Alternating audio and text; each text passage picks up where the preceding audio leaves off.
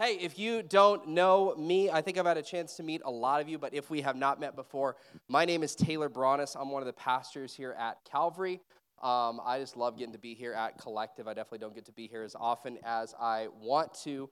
I just want to say this really before we dive in. I just want to commend you, Collective YA.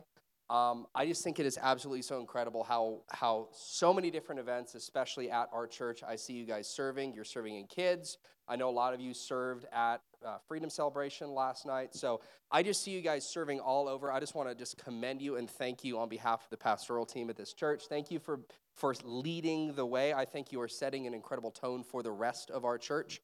I think that the rest of our church needs to match your guys' faithfulness. So I just want to say simply thank you for that. But we are going to be continuing in our series through Galatians. Obviously, Nick is not here, but he's asked me to continue through this series nonetheless. So if you have your Bible, I hope you do. We'll be in Galatians chapter 3. As Sky was reading earlier, I'll catch up with you there in a moment. And I'm super grateful that Nick invited me out here to speak. And then I was kind of looking at the text, and he was like, okay, you're going to be like Galatians 10 through 14. I was like, okay, cool, that sounds great. And then I was looking at it, and I was like, Nick, this is like one of the most difficult texts in the entire Bible. And then you leave town, and you ask me to do that one? So I was like, oh, thanks, buddy. Just one of the most difficult texts to teach on. And then you leave, and then make me do it. I was reading one of the commentaries, N.T. Wright, who, if you don't know, is the GOAT in terms of theologians. And he said in his commentary, this is like one of the most difficult texts in the entire Bible. It's like, oh, great. So I just want to say this. If I do a bad job, blame Nick, not me. Obviously, I am kidding. But to be serious for a moment, this is going to be a pretty in-depth sermon. This is a very difficult, challenging passage to work with. So I'm just kind of asking all of you, just kind of bear with us. I promise we're going to go through a lot of details, a lot of context in terms of Old Testament law. It's going to make sense in the end, I pray, I hope. I'm going to land this plane. I would say I dock this submarine, but that would be in bad taste. So, I'm terrible. It's the end of the week for me. You're getting spicy, Taylor, here. So I was born in 1993, and one of the things that I was raised with was VHS tapes from Disney. Does anybody remember that? My childhood, if you could just encapsulate it, it looks like one of those white clamshell case VHS tapes. Does anybody remember those? That's what I was raised on. And of course, the best ones were from what has now become known as the Disney Renaissance, right? So 1989 through 1990, you got Little Mermaid. You got Beauty and the Beast. You got Lion King. You got Hercules. You got, Mulan. You have Tarzan. All these incredible movies. Note, I'm not mentioning Pocahontas because I tend to believe that is, if you just wanted, how could I pack the most insensitivity, stereotypes, and just ignorance into one movie? And it's Pocahontas. Or, more simply, if you just want to say Avatar without blue people. But either way, I don't like that movie. I don't like that movie. The other ones I do like, and while not being remake-worthy, I don't understand why, other than perhaps they cast a Greek demigod as a red-haired white man in the movie. But Hercules, I love Hercules. I absolutely love that movie. The soundtrack slaps. I was listening to it on the way just to make sure I wasn't remembering. It is so good. You have these muse characters who are singing like a gospel choir, just like so good. It's such a good movie. And if you know that movie at all, kind of the key turning point of the movie is when Hercules sings this song called Go the Distance. Okay, go the distance. This is what he said. He says, I am on my way. I can go the distance. I don't care how far. Somehow I'll be strong. I know every mile will be worth my while. I could go most anywhere to find where I belong. Let's sing it together now. Okay, 1, 2, no.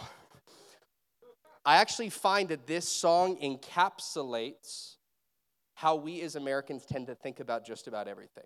That if I go far enough, if I work hard enough, if I'm strong enough, I can do anything. We take that mindset into pretty much every element of life, whether that's our school, our work, our career, our family, you name it. If I go far enough, if I'm strong enough, I'm going to make it, I'm going to get what I need. And despite the market research, patented, trademark Disney affirmation, we listen to that song, and that sounds great. It sounds inspiring, but when you really pull that apart, I will I will find my way if I can be strong. So meaning, if I'm not strong enough, I'm not finding my way. That's not good news. I'm sorry. It was beautifully sung by Michael Bolton at the end of the movie. It's not good news that I can only find my way if I'm strong enough, if I work hard enough. Because again, as followers of Jesus, we have to beg the question, like, what if I'm not strong enough? What if I can't do it? What if I don't find belonging? In fact, I would actually argue that mindset of having to be strong, having to do certain things in order to attain whatever goal you have, it's actually opposite of how we should really be living in our Christian life. And that's why I'm calling my talk tonight, You Can't Go the Distance. You can't go the distance. In Matthew 7:13 through 14, Jesus says this. He says this, "Enter through the narrow gate, for wide is the gate, and broad is the road that leads to destruction. And many enter through it. But small is the gate, and narrow is the road that leads to life, and few find it." And here's the thing with that verse. Most people, when we read it, especially in a Christian context, we tend to think of, okay, broad is the way that leads to destruction. That must be talking about the world and sinfulness and all these things. Secularism, atheism, right? No, that's not what Jesus is talking about. In context to the Sermon on the Mount, Jesus is talking about legalism. Jesus is talking about self-righteousness, where I'm going to try to do the right things and earn God's favor. That is the broad way that leads to destruction. And I think this, if you're a follower of Jesus in here, we know fundamentally, right, that, okay, we're not saved by our own works. We know that I can't earn salvation. He earned it for me. I believe that. We know that.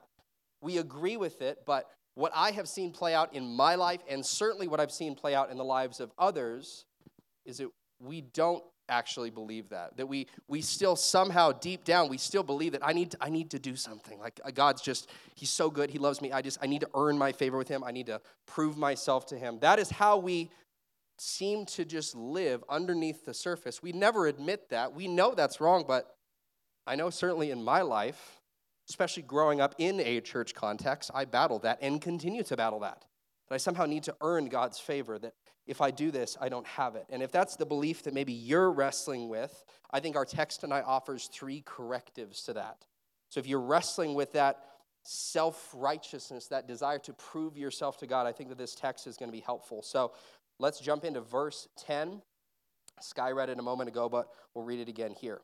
Verse 10, "For all who rely on works of the law are under a curse, as it is written, cursed is everyone who does not continue to do everything written in the book of the law." And this is the first corrective. The grind will kill you.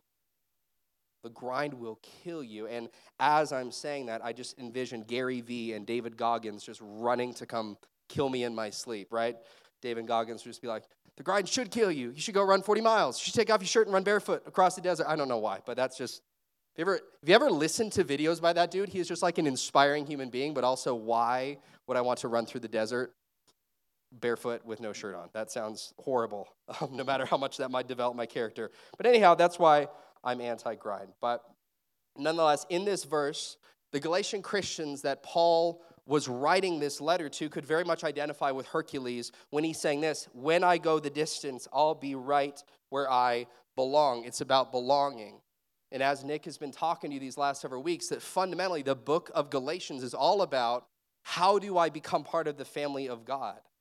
The Galatian church was consumed with questions of, what is the family of God? Who is it made of? How can I join this family? What do I need to do to stay in the family of God? That's why Paul writes this epistle. And we can read verses that explain how we've entered into the family of God. We can read Galatians 2:20, where Paul says, "I've been crucified with Christ, and I no longer live, but Christ lives in me. The life that I now live in the body, I live by faith in the Son of God who loved me and gave himself for me." We read that, it's like, that's beautiful. I love that verse. We agree with that verse, we believe that verse, and yet we still live our lives in such a manner that says, I know that Jesus did that, but I still need to do something else. I still need to maintain this standard of behavior, or all the love that Jesus gave me, that's not going to be enough. And I worry that our national upbringing, the country we live in, for all of its wonderful things, all of its freedom, that there's still this narrative that we all kind of know, that basically, hey, you just need to pull yourself up by your bootstraps. You just need to do this, work hard, and you'll figure it out. I think that sometimes our Christianity is more shaped by our culture than it is by the biblical narrative. Mr. Beast says this, the scholar. I read an article this week. This is what he says. I don't have a life. I don't have a work-life balance. My personality, my soul, my being is making the best videos possible, entertaining my fans as best as I can. That is why I exist on this planet. Then he goes on to say, I'm miserable a lot of times. I have a mental breakdown every other week because I push myself too hard. And despite all of the massive ad revenue from YouTube and all of his different businesses that he's bringing in, and again, to his credit, he gives a lot of that money back out. I'm sorry, I read that, my heart broke. That sounds like a living hell. I don't care what dollar sign you promise me. If the grind to achieve that dollar requires that I have a mental breakdown every other week, that sounds like a living hell. That sounds like a living hell. Or to use terms like from our text, that sounds like a curse. But just be honest, when we go through our lives, our school lives, our work lives, do we keep that pace up? Do we treat it the same way that we're just like, I just got to do it if I just work hard and completely disregard my own health just to attain this because I'm going to get this piece of paper or this paycheck or this position, this office, it's all going to be worth it. So often that's how we live, and I believe, again, that's because we've been deeply shaped at a base level by that notion of the American dream. If you work hard, you do your time, you put in your time at your 9-to-5 job, even if you hate it, even if it destroys your soul, it'll all be worth it because you got the house, you got the spouse, you got the kids, you got the white picket fence, everything's good. Then you can retire at 65, which in this economy we all know that's not going to happen. But we still fundamentally believe that. But right before we get to that point where we can quote-unquote retire, we have to hustle. We got to grind every day, endlessly. You just got to keep going, keep pushing. And we're hoping that through it all, maybe it's going to pay off, right? Again, I don't think any of us would actively say, yeah, that's definitely what I believe. I like to live my life by that way. But despite underneath all of the TikTok influencers, the TikTok motivational shorts, and inspirational Instagram posts, I think we're all still facing this existential angst that, like, what if I get to the end of the journey and every mile was not worth my while? What if I don't get what I've been grinding for? What if actually what I've been spending my life grinding and hustling for doesn't happen, and then I wasted my life? That's that existential angst that we're dealing with, and to me, that's a modern extrapolation of the curse that Paul is speaking of here in verse 10. And Paul is quoting or roughly paraphrasing. I love that. Paul, as an author of Scripture, is just paraphrasing the Bible. But he says this, Deuteronomy 27:26, it says, "Cursed is anyone who does not uphold the words of the law by carrying them out." For context, briefly, these words were pronounced by Moses on God's behalf. Basically, at the end of his life, as the generation is about to go into the promised land and conquer it, Moses re-delivers the law to them and pronounces blessings and cursings. And these are blessings and cursings that the people of Israel basically agree to and pronounce upon themselves. If they obey the law, they're going to find blessing. If they don't obey the law, they're going to find cursing. This is the curse that happens. And if you have even a passing familiarity with the story of Israel in the Old Testament, you're going to know they did not achieve the blessing. They did not obey the law. They broke the covenant. And after years, centuries even, of failing to obey the law, God allows a foreign nation to take them into exile. They experience the fruit of this curse that their ancestors pronounced upon themselves. In the Jews of Jesus' and Paul's day, they understood that, hey, even though we've been back in our homeland for 500 years, we're spiritually still in exile. They knew we're still under this curse. They're looking for a way out. And as a quick sidebar, I think it's worth mentioning, especially as we get into the rest of this letter, when law is going to come up a lot. I think Christians tend to misunderstand the law. There's this kind of concept that we have where just like, the law is bad and grace is good. The law and the gospel. You hear that differentiation a lot. When there's this just concept where we're just like, the law is a bad thing. It's actually not. The law is actually a very good thing. The law is good. In fact, it's God's gift to Israel. It was defining the parameters of his very personal and intimate relationship with them, and it's also forming them into the community that would one day be ready to bring forth the Messiah from. The law is a good thing. And I think that some Christians today are functional antinomians. By that I mean that the law as it's contained in Exodus, Leviticus, Numbers, and Deuteronomy, we just tend to think it's just all bad. It's all bad. It's all legalism. We're under the gospel now. We don't need that. That's Jesus would beg to differ with you. Matthew 5:17-18. Do not think that I have come to abolish the law or the prophets. I have not come to abolish them, but to fulfill them. For truly I tell you, until heaven and earth disappear, not the smallest letter nor the least stroke of a pen will by any means disappear from the law until everything is accomplished.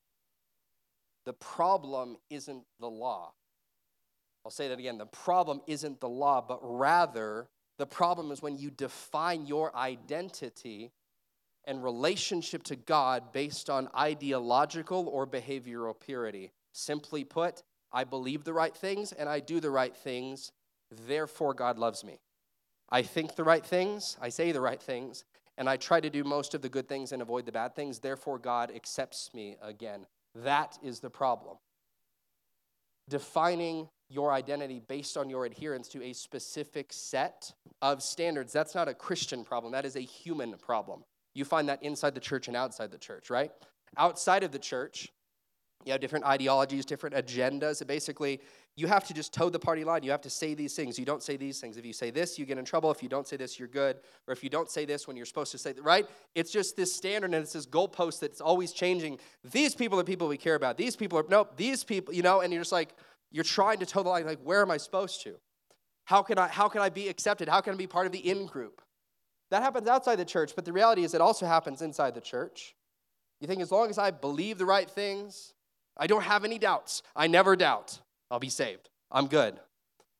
Or perhaps more perniciously, but I find more commonly, it looks like this.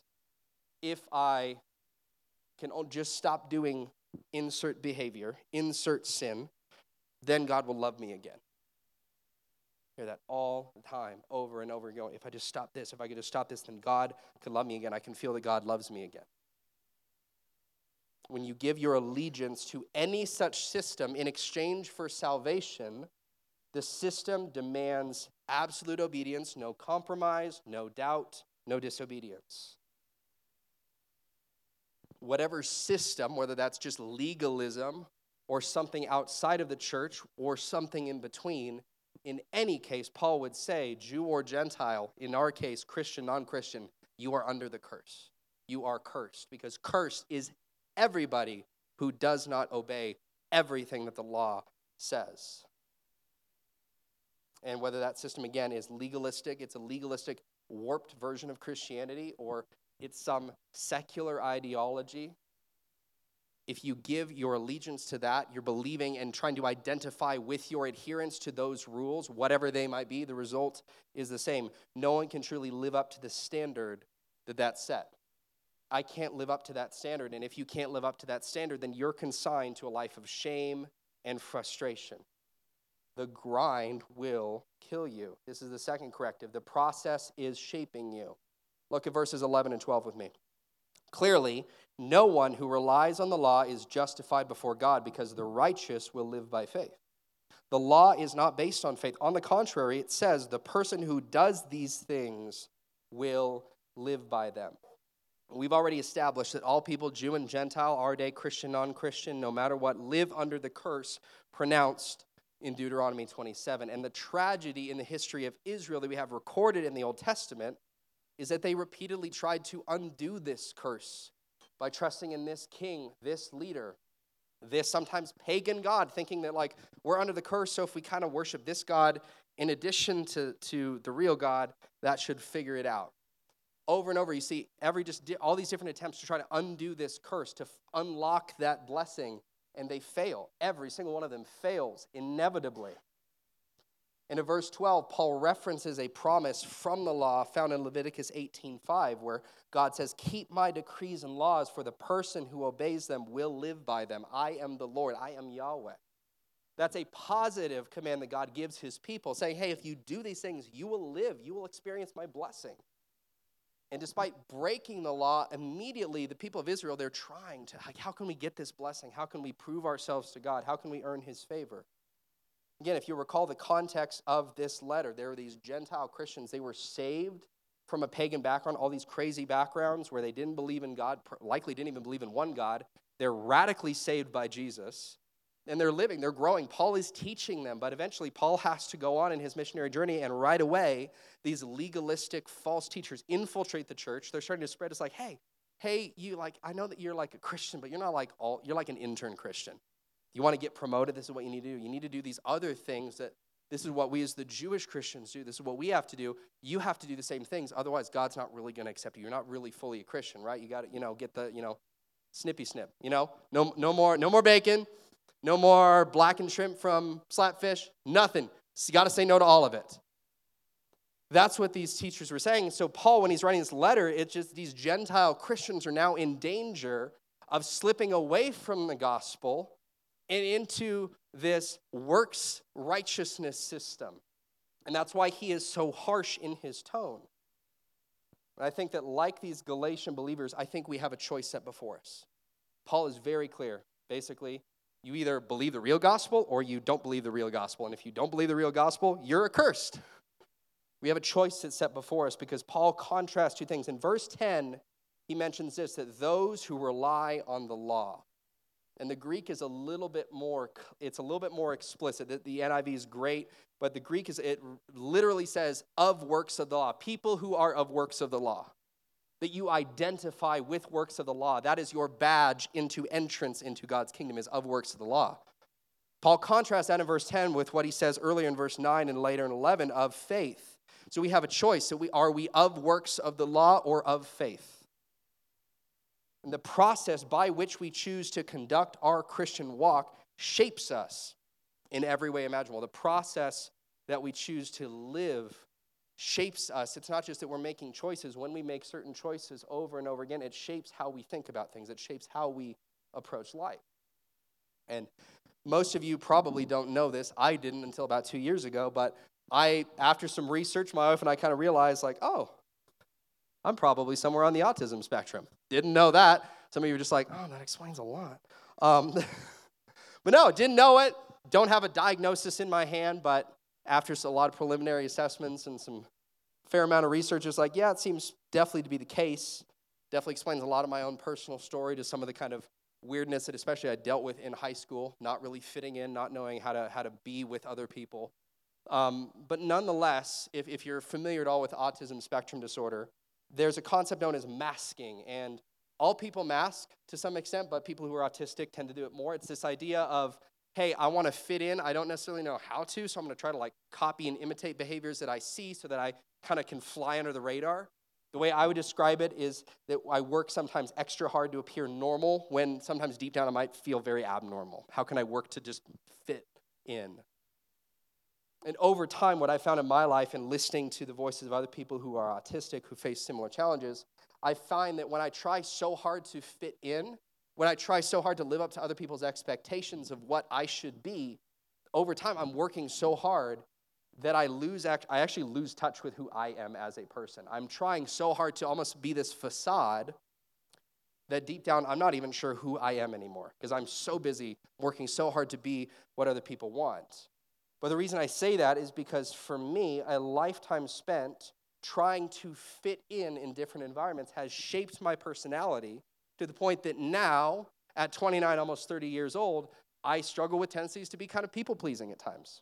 Sometimes I struggle with being a workaholic because I just want so badly to do the right thing, to receive that affirmation that I'll do those things. I've picked up those habits. I've been shaped by the process of the choices that I made over my life, even to the point that I don't always realize when I'm doing it.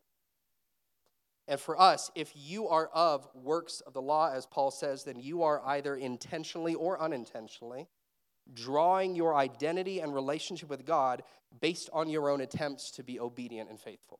You are basing your identity not on what Jesus has done for you, but on your ability to obey God's law. On even, you might just I'm not even reading the Old Testament. I'm just trying to, love my neighbor. But you're defining your identity based on your ability to love your neighbor or not love your neighbor. Whether you realize or not, that is still being of works of the law. And again, Paul would say that approach is ineffective. Verse 11. Clearly, no one who relies on the law is justified before God because the righteous will live by faith. No matter how you live as those of works of the law, those who rely upon works of the law, the result is the same. Your life is under the curse. It leads to frustration when you know that the standard is so high and you're not sure you can make it. Then it leads to shame when you definitely didn't make it. And then eventually you push that too far. It goes to burnout. I'm done with this. I'm done with this. I can't do this. That is the cycle of shame. And again, GOAT theology daddy N.T. Wright says that this is one of the most difficult passages in Scripture to understand. So let's just try to boil it down. Will we choose to identify our relationship with God and others based on our attempted adherence to some perfect standard? That is what it means to be of works of the law. Or are we going to base our identity upon our allegiance to Messiah Jesus, who did already perfectly obey the law and who's graciously said, let my obedience cover your disobedience? That is what it means to be of faith. Maybe you're new to Christianity, or just you're still kind of exploring, just like, this seems weird. Like, why are you going so in depth over just the difference of a couple words? Isn't arguing about of the law and of faith isn't just semantics? And this is what I would say. This is my take on that. If we identify as those who are of the law, again, intentionally or unintentionally, I believe that one of two outcomes is likely to occur. One is deconstruction. The other is legalism. Though I've seen it in my life, and I've seen it in the lives of way too many others. That's kind of the two options you got. If you really long-term pick, I'm going to live on team performance, team self-righteousness, that's really where it lands you. And deconstruction often occurs when self-identifying Christians struggle to be something they're not. Again, they are trying to fit in, perhaps to a community. They're being told this is the standard, this is the bar of entry. They're being reminded by Christians, you're not getting there. You're not high enough on, you need to keep working. And then they're hurt when they see those same Christians not living up to those standards, so there's hypocrisy, they're hurt by that. Or perhaps they're being fed doctrines and Bible teaching that's just it's shallow. It's not really satisfying at an intellectual level. It doesn't answer the questions and doubts that are part of a healthy faith. It's this mindset of, I experience shame as a result of not living up to the standard of behavior that those same Christians also didn't live up to. Therefore, the system is broken. Let's discard it. That is what deconstruction often looks like. But legalism is no better. That is not a better route. Because that often occurs when self-identifying Christians believe that their own semi-successful attempts to obey God set them above those who are less successful. This is the mindset of the person who says, I'm not like you. I was one day, but I'm not anymore. You're struggling with those things. You're wrestling with those things, but I figured it out. I've obeyed God. I've put in my time, so I've been able to climb up the religious ladder a little bit so that I'm not dealing with what you're dealing with. For that person, they're saying the system of religion, it works. I put in my time. I got my reward. I'm better than you are. And again, you ask that person, they're not going to say that, but that's fundamentally where legalism leads. That's why Jesus is so upset with the Pharisees in the Gospels. And over time, the process of trying to hold ourselves to this unforgiving standard shapes us to be people of internal shame. We know we can't make it in the law. We know we can't obey perfectly. So we feel shame, we feel condemnation, we feel broken. But externally, we demonstrate superiority. We'll mask our own insecurity, our own inferiority, and I will project my feelings onto you. So whether you fail, I'm going to judge you for it because I'm better than you. I have this figured out. That's where legalism leads. And the process of living by the law shapes us to be people of the law. Again, Paul uses strong language. People of the law are under a curse. You're under a curse if you do not perfectly obey everything that is in the law, and nobody can. Instead, the process of grace should shape us to be people of grace. Because when we are people living by faith, we're freed from the need to be performatively self-righteous. I don't have to perform for God. He knows me. He knew what he was getting when he died for me. I don't have to perform for God. Yes, I want to honor him. Yes, I want to live righteously, but his love for me is constant whether I love him or not. That's the definition of the biblical love he shows us. Whether I show it back to him or not, he loves me. And he loves me just as much on my best day as he does my worst day. That is what it means to be of faith. And when we live as people of grace, it frees us to then show other people grace when they are weak. Because we know that, hey, I remember when I've been weak and Jesus has shown me grace. So because I'm not trying to earn anything, I'm not currying favor with God, I can show you grace too. I can show you grace too. The grind will kill you. The process is definitely shaping you. And finally, the blessing is for you. Let's read the last couple verses, 13 and 14.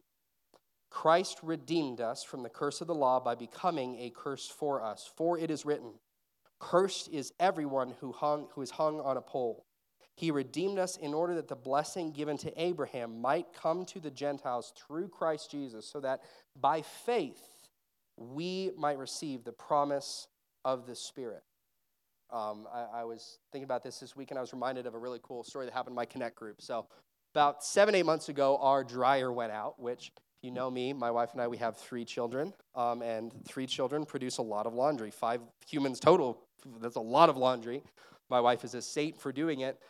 Laundry is very hard when you don't have the dryer, and so it's just very tough. Busy season of work and school.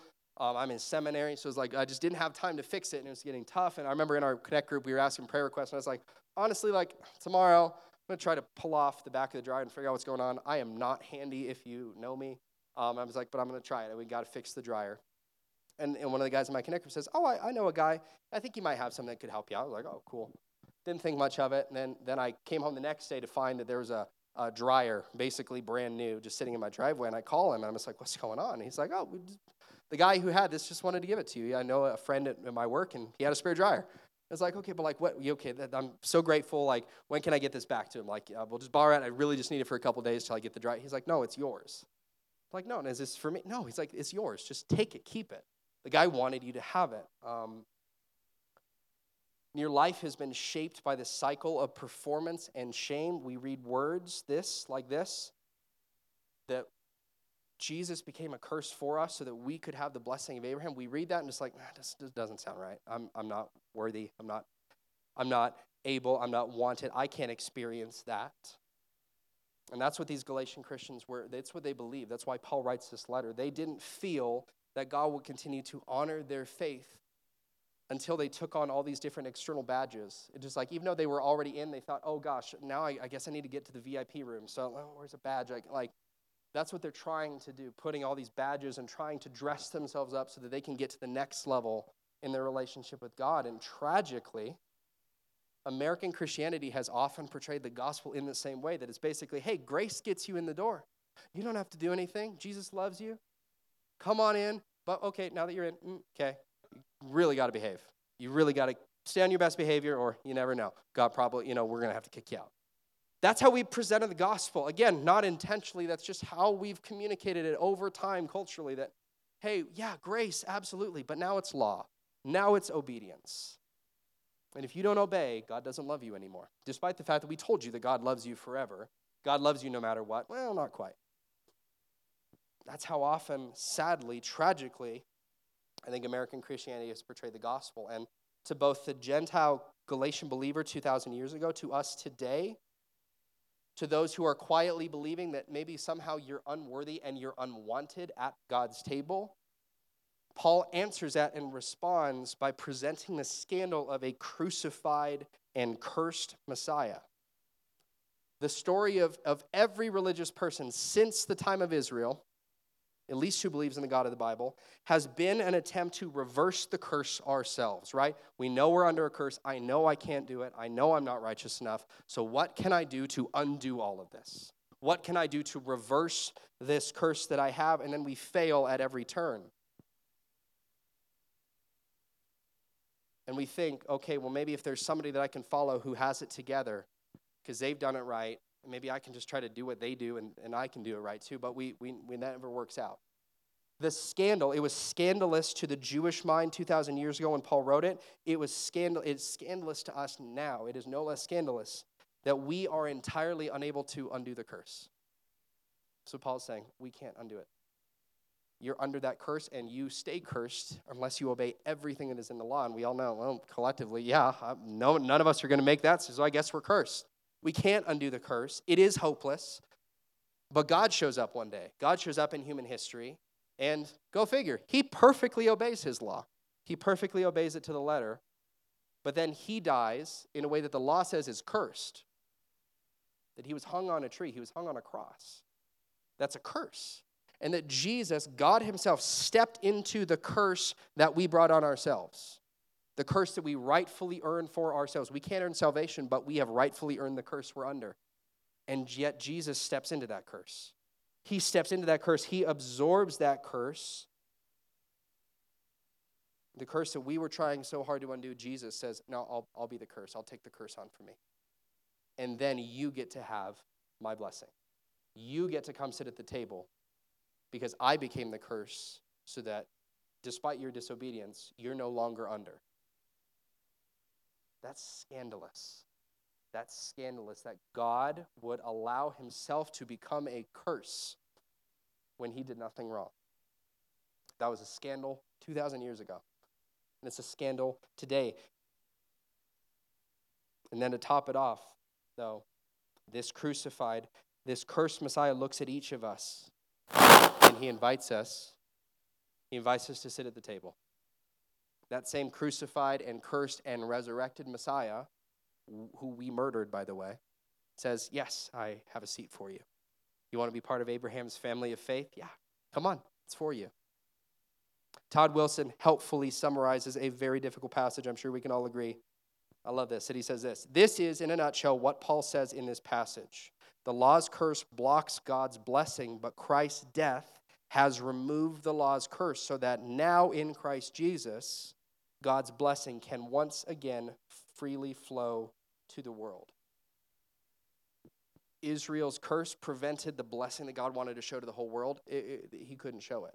But through Jesus, because through Jesus, as being the perfect, obedient son of Abraham, obeyed the law perfectly, and then he took on the curse that we all have, and now God's blessing can flow to everybody. And that's why whether you're a Jew or a Gentile, you can be part of Abraham's family by faith, not by the law, not by ethnicity, by faith.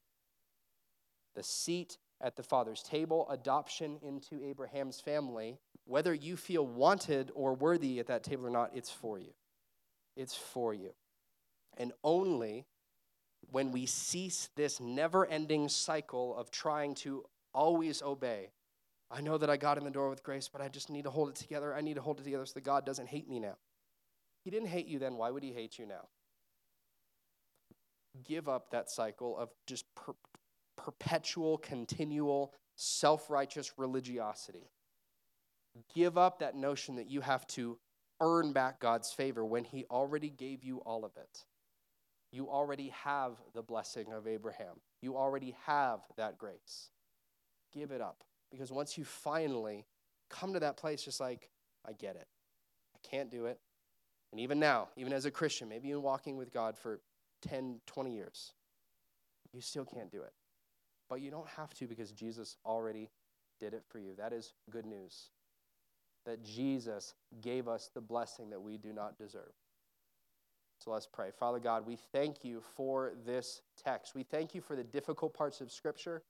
Thank you for the parts of Scripture that are not always easy to understand, but require us to dig in because we know that you have something for us, God. So I pray that we would be people not of the law, not who identify with obedience and trying to be perfect, but we would identify by faith, that we would identify with your Son who loved us and gave himself for us, God. Help us to be people of faith as we walk out into our week this week.